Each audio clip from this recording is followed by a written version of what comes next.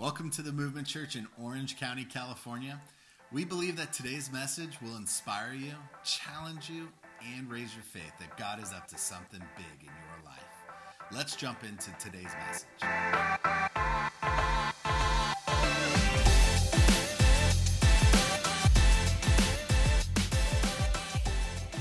Man, I'm ready to dive into the Word. I want to greet those of you that are online with us today, those of you that are in the family room. Thanks for hanging out. We are in season 1 of the year, Bold as Lions. A season is 4 months long. It's a spiritual target and a goal a theme for all of us as a church. And then within each theme is a sermon series. And a sermon series is fragmented on Sundays like chapters in a book. We're in week 3 of a series called Thirsty. Everyone say thirsty. And this is based on the fact that all of us in this life have a spirit within us, and our spirit is the driving force of everything that we do. It's the driving force of every decision that you make. You could call this your spirit, we're not talking about like evil or spooky spirits. You could call this your heart, not the organ, but your heart. Like maybe you could call it your gut, or maybe the will, your will. Like the driving force of your choices, like the command center of who you are as a human. And your spirit is actually being formed by your choices and your experiences. I know we're repeating a lot of this. If you missed the previous weeks, you got to go back and listen to them. Last week, I didn't get to finish my message, so we released a special edition podcast, and I finished the message on the podcast, so make sure you check that out. If you miss it, it's because you hate me, my wife, and my kids, so that would be just a tragedy. But we're talking about how the Spirit's the driving force, the command center of our life, and it's being formed. In other words, there are things influencing the way that you make decisions, the way that you think, the way that you feel. There are things influencing your choices and your experiences. Now, if you're here and you're a believer, can I get a little more juice in my mic? If you're here and you're a believer, then God saved you, He set you free, and He's given you a life to live, but you still got some junk in the trunk. Can I get an amen? Because all of us have some issues, and if you don't think you have issues, that's your issue, right? So now our life becomes about a spiritual transformation of our spirit, that we become renewed. Scriptures say that we walk in Christ likeness. In Matthew chapter 5, Jesus said, "Blessed are those who hunger and thirst."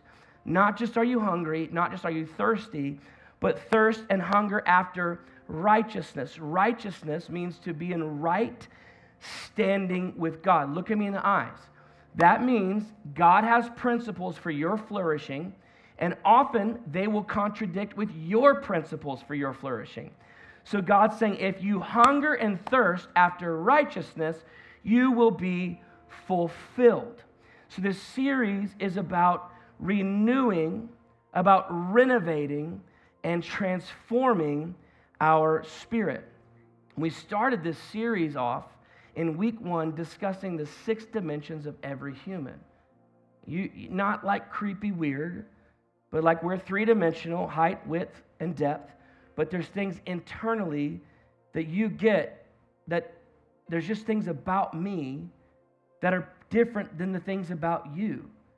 Like I fell in love with the first time I saw my wife. She was in college and I was junior high, and I'm kidding. 2 grades. Every time. It never gets old to me. Ever. If y'all think I'm rude or that's old, I don't care, because I laugh inside. She will always be my cougar. And I fell in love with her body. And but then as I got to know her, I fell in love with her spirit, the drive and the passion. She wasn't like other girls. She had a vision. She knew what she wanted to do when she was a freshman in high school. And I was like, I'm going to marry her. That's the woman I want to be with. So that's different dimensions than just what you can see. You get this, right? And every human has 6 dimensions. You have a spirit, which is the command center. You have a mind, not your brain, your mind, and it's broken into 2 fragments, thoughts and feelings. You never have a thought that is not accompanied with a feeling. You never have a feeling that isn't initiated by a thought. Well, we're going to talk about feelings today. Every feeling is either repulsed by or attracted to your thoughts. It's either a negative or a positive. Even if you feel indifferent, it's just you don't have strong feelings about things. And you have a soul. The soul is the operating software working behind the scenes, talking to all the dimensions of your life. And your soul is either moving towards health or a lack of health. You just don't know it or see it until time has elapsed, or there's a malfunction, or the apps aren't opening like they used to open, and you realize something's not right, but you can't put your finger on it because you don't see the soul.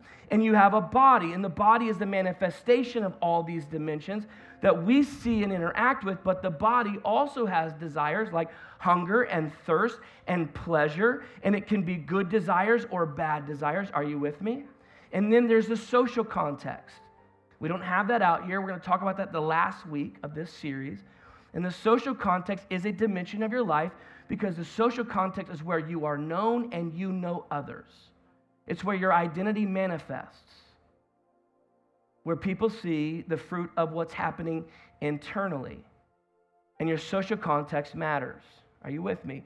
If our spirit is being transformed or shaped by our choices and our experiences, then the social context with which you grew up in had a profound impact on you, didn't it? Okay. Is that enough of that? Yeah. That's my intro. Thanks, Megan. That's why she's my cougar. All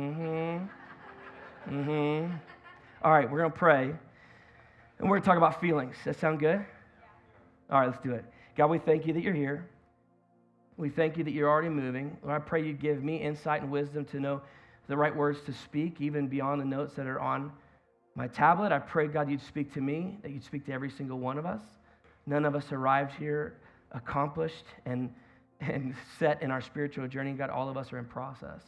So whether we're in the room or in the family room or online, watching in Africa, watching in London, I pray you just do the miraculous like only you can. God, would you uniquely whisper to us in this space like only you can? In Jesus' mighty and precious name. And everybody said, amen and amen. Feelings. All up in my feels. I mean, feelings are a part of our life in a epic proportion. And it's like we can't live with them and we can't live without them. Can I get an amen? Feelings kind of live on the front row of our lives just like some crazy kids that just you can't seem to understand fully what's happening. And, you know, there's different types of people in here in this room, and we respond differently to words that are said, to text messages that we receive. Have you ever gotten caught, like, reading into the feelings behind a text message that you've received? Anybody in this room? All right, well, I got a video for you. Watch this video. See if you can possibly relate. What text messages mean to an anxious person? You're mad at me. You're mad at me. You're mad at me. You are writing a dissertation of why you are mad at me. See, this one's a little tricky. So at first glance, it seems like you're not mad at me, but based on that period, I know that you're mad at me. Everyone is dead, and also you're mad at me. Everyone is dead, and also... Now, how many of you are on the receiving end of text messages like this? If that's you, raise your hand. How many of you are the sender of text messages like that? If that's you, raise your hand. You're my people. The other day, my daughter was like, Dad, your text messages are so dry. I'm like, what? She said, I sent you a question, or I sent you a statement, and you said, okay. And I was like, okay? You should put some emojis. I'm not going to put an emoji. I don't care. Like, I wrote what I meant. Can I get an amen? Can you ever get in trouble? It's too easy to assess someone's feelings or intent behind something they say or do or what we experience. Anybody guilty in here? In fact, one of my favorite authors calls it the fundamental attribution error, Patrick Lencioni. And what that means is that when I have an experience with you that falls short of my expectation, I attribute it to your motive and your lack of character. Whereas when I fall short of your expectation, it's because of some external issue. For instance, if somebody that was supposed to show up for a coffee date or a meeting and they're 30 minutes late and they finally come through the door, internally it would be easy to think they don't care about you, they don't want to hang out with you, this isn't important to them at all. But if you're the one late, it's because the kids were acting crazy and you're walking out and you dropped your Stanley and water went everywhere and now I don't know what to do. It was the Valentine's Day Stanley and I waited in line. Are y'all with me? Feelings can get us into some serious trouble, but they also move us. They give us a sense of being alive.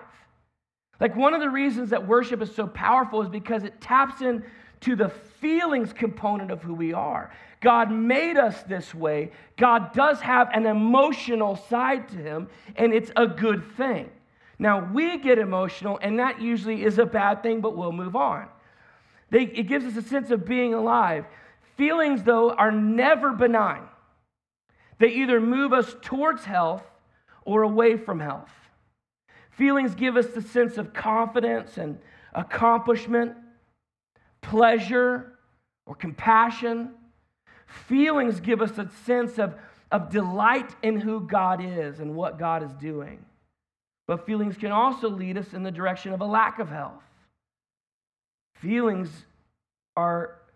often show up like fearfulness or weariness or sexual desires, which can lead to a healthy place, but often lead to an unhealthy place. Feelings elicit sense of pain, not a physical pain, but an internal pain. Loneliness, anger, and jealousy. I want to talk briefly about a few terrifying things with regards to feelings. And then at the end of the message, I want to bring it back to what it would look like or how feelings should surface in a godly, transformed person. But one of the most terrifying things about feelings is feelings assume that they are justified. Feelings assume that they are justified. When your husband didn't call you when he was going to stop by and hang out with the boys after work, you instantly assume he's the most deplorable human on the planet. Can I get an amen? Are y'all tracking with me? We think we're justified. Have you ever been in an argument with someone and in the midst of the argument, you feel completely accurate and right? How many in here have your opinions always been right? Can I see a show of hands? Thank you, you're my people. I like to say, in my humble yet accurate opinion. Can I get an amen? It's so easy to get caught in the trap of feeling like my feelings are justified. But I want to just tell you, feelings are great advisors. They're horrible CEOs. They're great advisors, but they're horrible CEOs. In fact, I believe that Satan weaponizes feelings, making them seem more important than they actually are. Most of the time that we get into arguments in marriages or in relationships, it starts with a deficit of an expectation, but it usually is magnified by the feeling of the confrontation or the feelings of the lack thereof. Perhaps you in this room, you avoid the confrontation, but that elicits a feeling as well. Are you tracking with me? Feelings always assume that they're justified. Another terrifying thing about feelings is you cannot master feelings by taking them head on in the moment. When in the history of being told to calm down has anyone ever calmed down? Our friend and leader, that great friend and pastor friend of ours, Pastor Philip Wagner, said, when in the middle of an argument, when you were told to calm down, have you actually ever calmed down? In fact, doesn't it kind of just make you want to punch the person who said calm down? Are y'all with me? No? None of y'all feel that way? You're just all up in my feelings right now. You cannot master your feelings head on in the moment. You can't wait until the conveyor belt of emotion and desire starts moving towards the buzzsaw of sin and destruction before you jump off of it. The challenge with our lives and the choices is so many times we fall into the traps of sin because of the feelings that follow a thought. Now we make choices in our spirit, but our spirit is being formed largely by our thoughts and our feelings. And if you're pursuing the desires that you're feeling when it comes to sexual desires, if that conveyor belt is already moving, it's going to be that much more difficult to deny yourself or to click off the link or to say no to someone that you should be saying no to. Are you with me? So choosing to take our feelings on head on in the moment will rarely, if ever, result in mastering them. Now, that doesn't mean you can't control your feelings in the moment. In fact, maturity is when you begin to realize, I feel one way, I want to say something, what you did hurt me, but I'm going to take a moment and step out of the scenario and see what is actually taking place and what actually needs to be said. So it is possible to slow down your feelings and behave or respond appropriately, but that doesn't mean you've mastered them. It may only mean you've learned how to subside them for now, but they're going to resurface again. Now, that doesn't mean that we shove our feelings down and ignore them. That is not the answer. Because if you try to shut off emotions or feelings, there's only one valve. It isn't a certain shut-off valve for certain feelings and emotions. If you shut that off, they are all off, and you'll become numb to the world. I know that from thousands of dollars of therapy. I experienced one of the most painful times and seasons of my life as a pastor, and my response was so unhealthy, I just shut the valve off and said, if that's what it takes to be in ministry, I'm not going through that again. And I thought I was protecting myself so I didn't feel that pain anymore. And I didn't know until 6 months later that I had shut that off in my marriage. And my wife was asking me questions like, do you still love me? And I'm like, what? Are you still attracted to me? I'm like, what? I didn't realize that in an attempt to not feel the pain that I had experienced, my response was not healthy, and I shut off the valve instead of dealing with it appropriately. And sure, I didn't feel the pain in this compartment of my life, but now my wife was experiencing pain in our marriage. Are you with me? So you cannot master your feelings head on in the moment, but that does not mean the response is to shut them off and don't feel anything. You can steer them, but you can't master them in the moment. Feelings, like thoughts, have to be replaced over the course of time, or more importantly, they actually have to be submissive to the Spirit.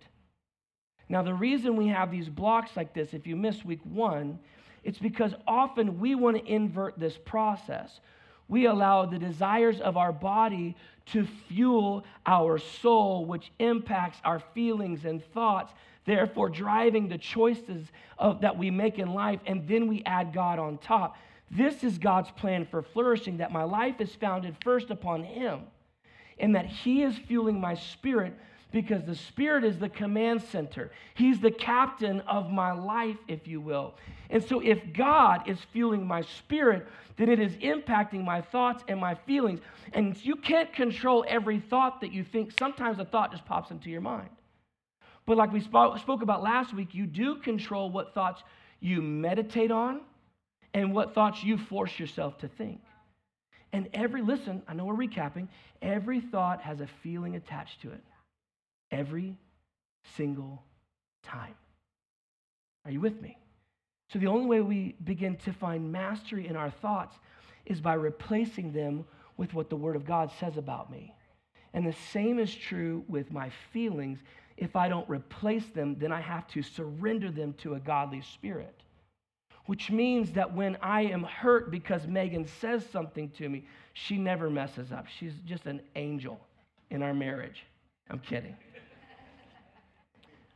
But if she says something to me and it hurts me, it permeates this tough exterior, then I leave the moment and I think some specific things and I ruminate on them or steep on it like a tea, and the thoughts and the feelings are meshed together, if I don't surrender my thoughts to what the Word of God says, then this will become a new facet of who I am.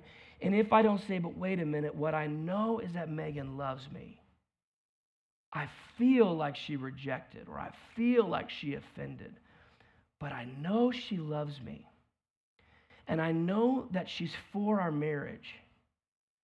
So even though I feel hurt, what I now know is we need to have another conversation. Are you tracking with me? Just making sense? So you cannot just feel something different in the moment and think that you're walking in a place of health. Because we're talking about renewing or renovating or transforming who I am so that I can walk in the righteousness of Christ. Are y'all with me? So you cannot try to master your feelings head on in the moment, but you can take inventory. And you can see how that moment made you feel and how you responded. Step back and go, I wonder why I felt that way. I wonder what I was really thinking and feeling.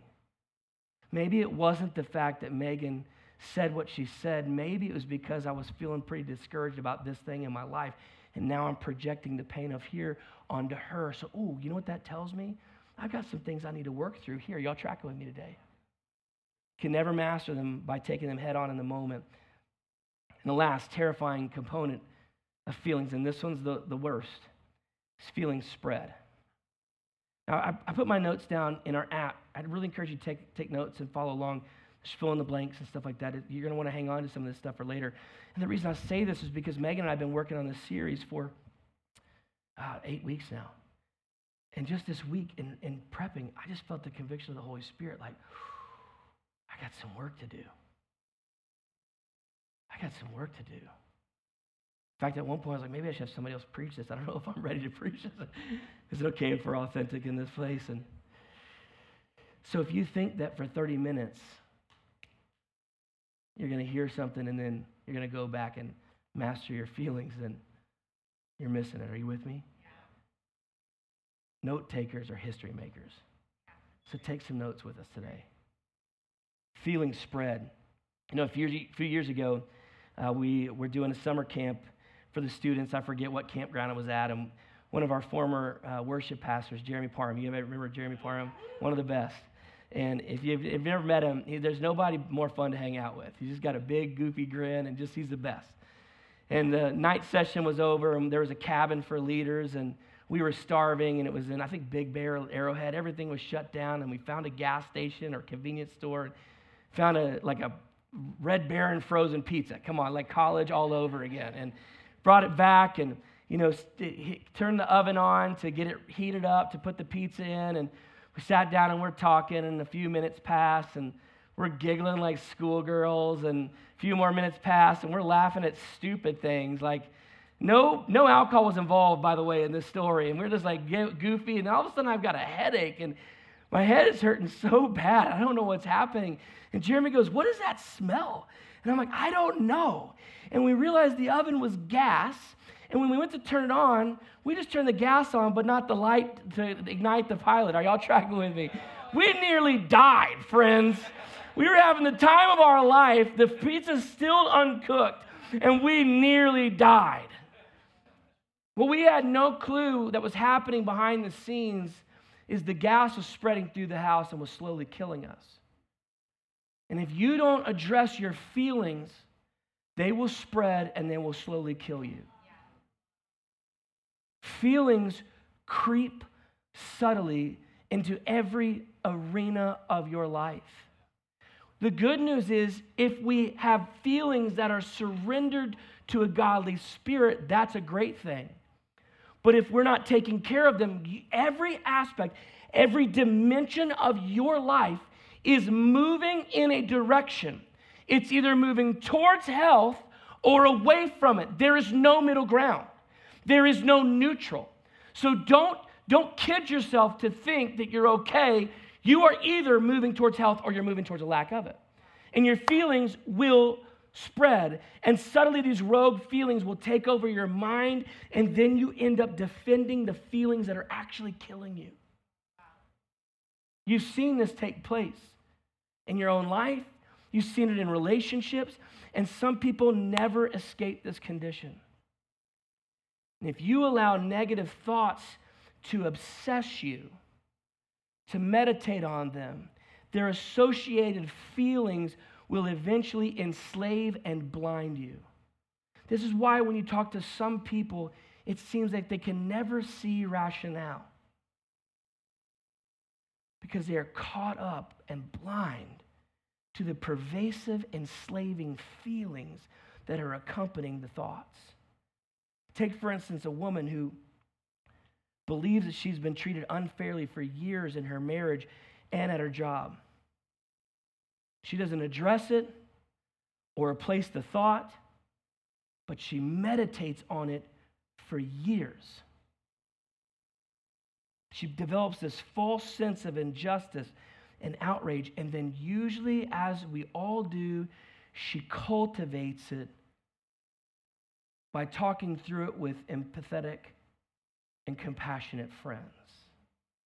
We are really good at developing a friend group that thinks and acts and behaves the same way that we do.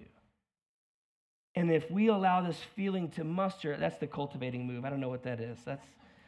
That's cultivation. So if you ever want to know what cultivating is, that's it. You go home, what are you doing? We're going to cultivate some things. And I get my friends around me and I talk about it, the injustice and the problems and the issues and the frustration and the hurt and the pain. Like, oh, that is so, I hate that for you. You don't deserve that. You are right. How dare they? And the feeling creeps into every aspect of who I am, and it permeates every relationship and every interaction that I have. And then this thing called the root of bitterness spreads over her whole person. Hebrews says, see to it that no one fails to obtain the grace of God, that no root of bitterness would spring up and cause trouble. And then it infects my body and my soul. The root of bitterness shows up in people's faces.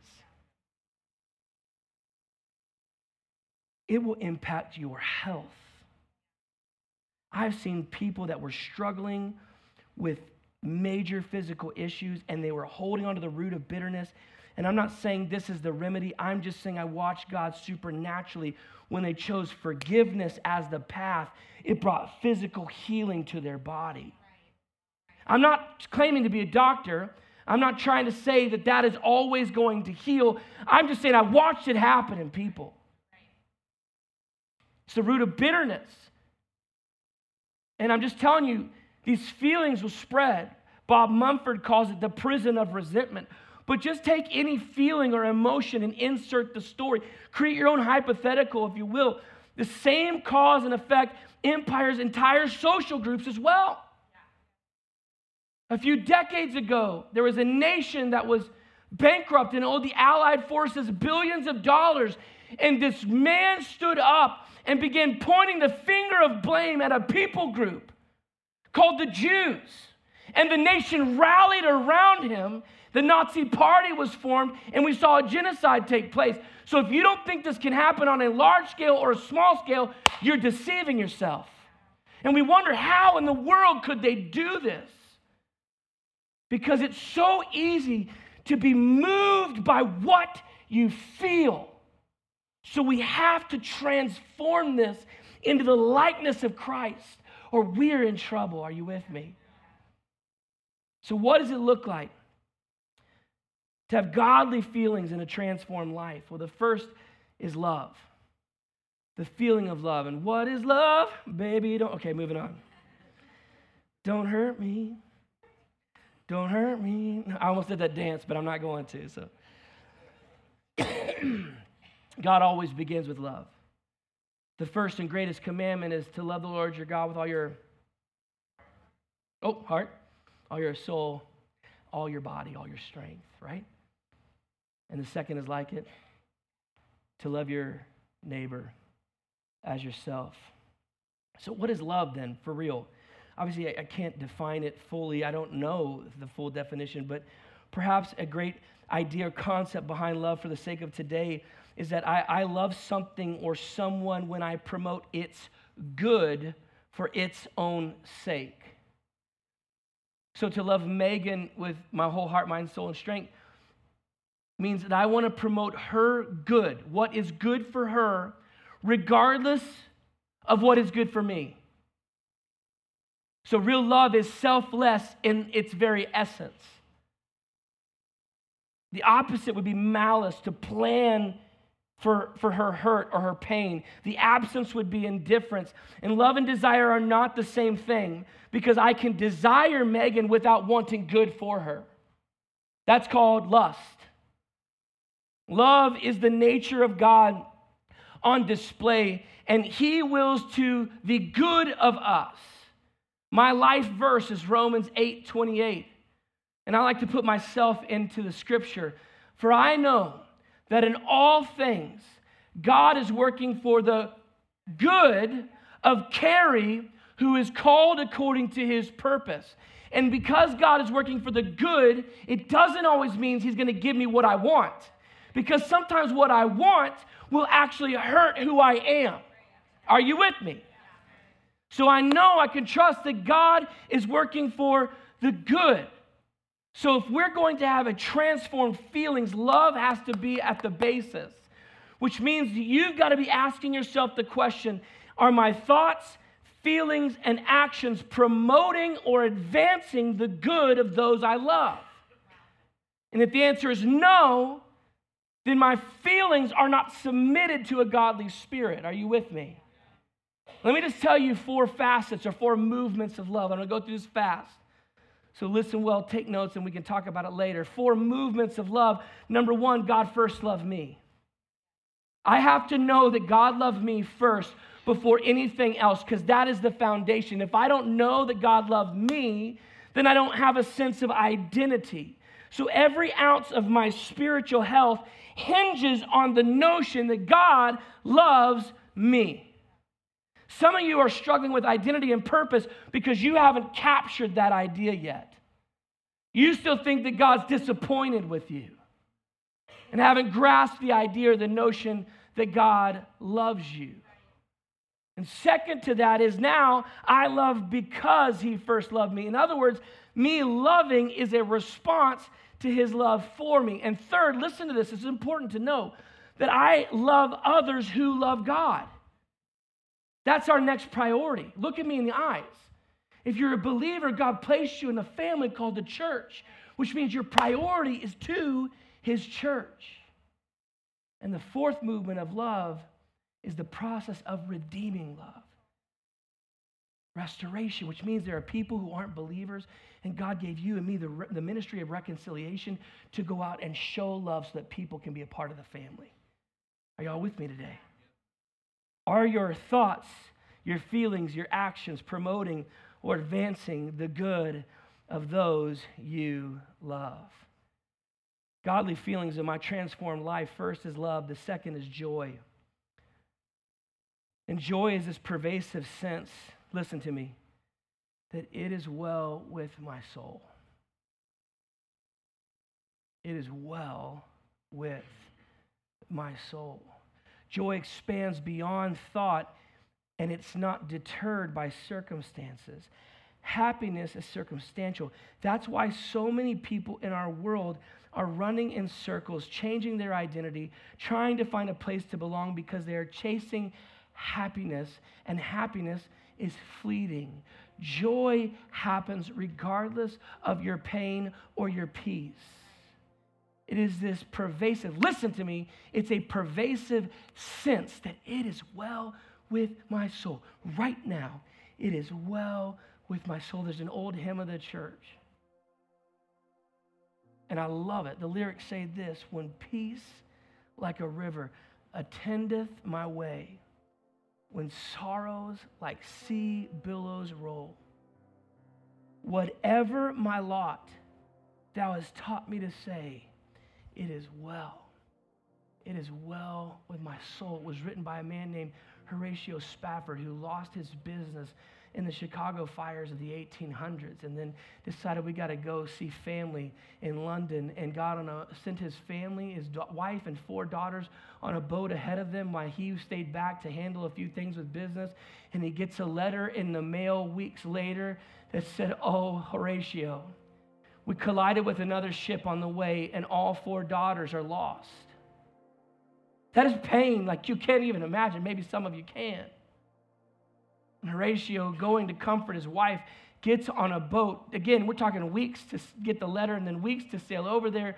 And the legend says that as he passed the very place where the shipwreck took place and his 4 daughters died, he penned the words to this song. "Though sorrows like sea billows roll, whatever my lot, you have taught me to say it is well. It is well with my soul." Some of you are looking for happiness and you will never find it because it's fleeting. And what you're chasing is an emotion that will never bring satisfaction or fulfillment. And what you need is joy. And joy just says, man, the pain is great, but God, you are good. Man, I'm overwhelmed with grief, but God, you are faithful. Joy is in the moment. And sometimes you have to choose joy. And you may want to throw in the towel. Sometimes you have to choose joy and you want to punch somebody in the face. And sometimes you have to choose joy and someone ripped your heart out and threw it on the ground. And you have to choose joy. Feelings are great advisors, horrible CEOs. Look at me in the eyes. You are in charge of your feelings. You're not a victim of them. You are not a victim of them. So stop chasing happiness. Choose joy. It is well with my soul.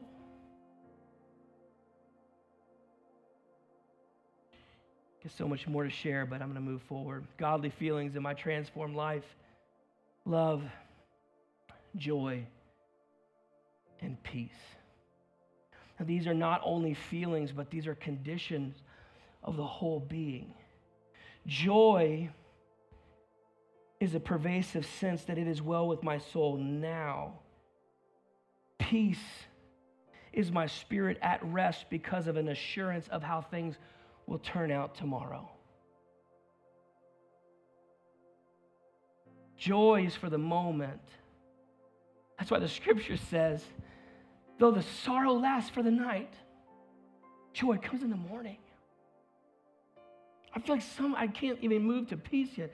Somebody in here is wrestling with this notion of joy, and it's because you've been chasing, you have set some feeling as an unhealthy and unrealistic expectation for your life. And you're here today because God's going, no, just know that it is well today. I'm good and I'm faithful today. God is good and he's faithful today. But peace is an assurance that tomorrow is taken care of. And it rests and it hinges on the person of Jesus. And that is an essential component. Listen to me. It's an essential component because the moment that I surrender my life to Jesus, tomorrow is taken care of. I'm not rescued from the pain of life. I'm rescued from the consequences of sin, which means that if the worst case scenario happens and I die, to be absent from the body is to be present with Christ, and that's a much better place than being here. I don't have to deal with cowboy losses anymore. Calories are free in heaven. Can I get an amen? My wife loves me every day in heaven. Well, we don't know yet. We'll find out. It's hard. That's why the Bible says that we get to hope as someone who has a future. Some of you are just riddled with anxiety because you're so worried about the future. The only burden you're supposed to carry is the stewardship of your life. You are never meant or created to carry the burden of the outcome. What does the stewardship of your life mean? Well, it means that if you're in a home where people are dependent upon you, that how you treat them matters, how you love your family, your kids, your uncles, your dad, your mom, your sisters, your brother, your sons, your daughters, your spouse. You're responsible to have a job and put a roof over your head and food in your mouth. That's a biblical perspective. Some of you need to stop being lazy. And when you go to your job, don't be that complaining, nagging pain in the rear end. That's not a biblical. You're actually supposed to bring your best, even if you're flipping burgers at McDonald's. You're supposed to treat that as if you're working for God. Are you with me? I'm supposed to steward my finances well. I'm supposed to steward my thoughts, my feelings, my soul, my spirit, my body well. But then I let the outcome rest in the hands of God. My pastor from back in the day when Megan and I grew up, he used to say all the time, I've read the job description and God's the only one qualified to be God. Kind of cheesy, but it hits, doesn't it?